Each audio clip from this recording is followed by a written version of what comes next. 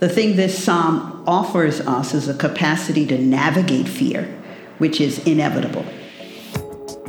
This is Chapter, Verse, and Season, a lectionary podcast from Yale Bible Study. Join us each week as two Yale Divinity School professors look at an upcoming text from the Revised Common Lectionary. This episode, we welcome to the podcast Joanne Jennings, Director of Black Church Studies, and she's talking to Bill Gettler, Associate Dean for Ministerial and Social Leadership and Lecturer in Parish Leadership and Church Administration. They're discussing Psalm 27, verses 1 and verses 4 through 9, which is appointed for the third Sunday after the Epiphany in Year A. Here's the text. Psalm 27, verse 1 and verses 4 through 9. The Lord is my light and my salvation. Whom shall I fear? The Lord is the stronghold of my life. Of whom shall I be afraid? One thing I asked of the Lord, this I seek, to live in the house of the Lord all the days of my life, to behold the beauty of the Lord, and to inquire in his temple. For he will hide me in his shelter in the day of trouble. He will conceal me under the rock of his tent. He will set me high on a rock. Now my head is lifted up above my enemies all around me. And I will offer in his tent sacrifices with shouts of joy.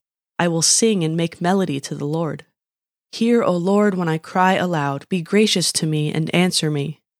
Come, my heart says, seek his face. Your face, Lord, do I seek. Do not hide your face from me. Do not turn your servant away in anger, you who have been my help. Do not cast me off. Do not forsake me, O God of my salvation.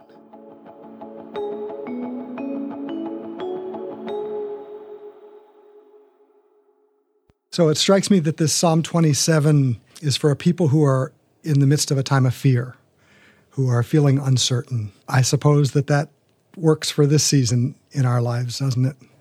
I agree. In fact, fear is such a natural emotion. I don't think any of us can ever avoid fear. And whether they're real or imagined, fear is something that's with us. Always will be with us. It's part of our human condition. The thing this psalm offers us is a capacity to navigate fear, which is inevitable. What to do when the going gets tough, who to turn to, what to do with those deepest anxieties. I find simply saying a psalm like this, reading it, is a balm. Like the 23rd, this 27th psalm has that kind of power. That line in the first verse, the Lord is the stronghold of my life, of whom shall I be afraid? Such power in that. It's interesting that you pick up that particular verse because I think that's the verse that stuck with me first when I read this psalm, again, most recently, and the picture of what does it mean to have a refuge, a stronghold, a safe place, a place where you can feel hidden and protected. I think that's a wonderful picture that we're given here about who God can be for us, so that even when we are afraid, it's not up to us to cultivate safety. That safety is ours because God is already a stronghold.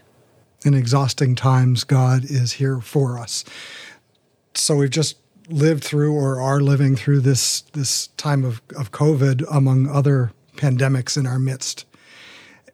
And I think we're more aware than perhaps we've been about our own places of need, about the times when our own strength is not enough. Mm-hmm. It certainly has exploded the myths we have carried that we have what we need, because we don't. And so certainly this season has reminded us that while we don't have in our own selves what we need, God is there for us to sustain us, to protect us, to be for us this very stronghold, this place of refuge that we are in need of.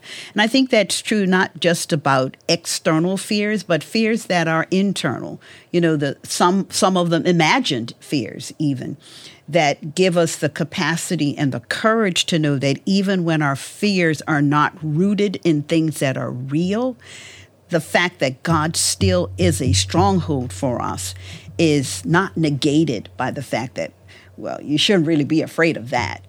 But the fact that I am doesn't negate the fact that there is still a stronghold for me when my fears are more imagined than they are rooted in reality. Sometimes the telling of faith suggests that we shouldn't have fear, that it is not a faithful thing to feel afraid.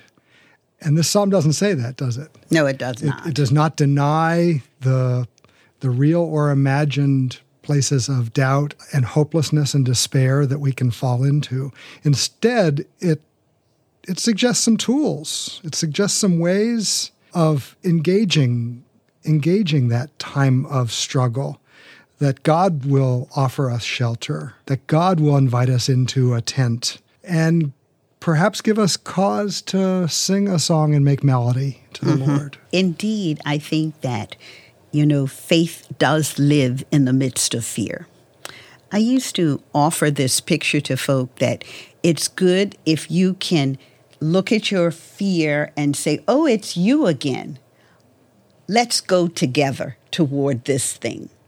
So that fear doesn't become an enemy in that way, but a recognition that, oh, it's you. Okay, I can still move forward toward that thing that I feel God is calling me to, even though you're coming along.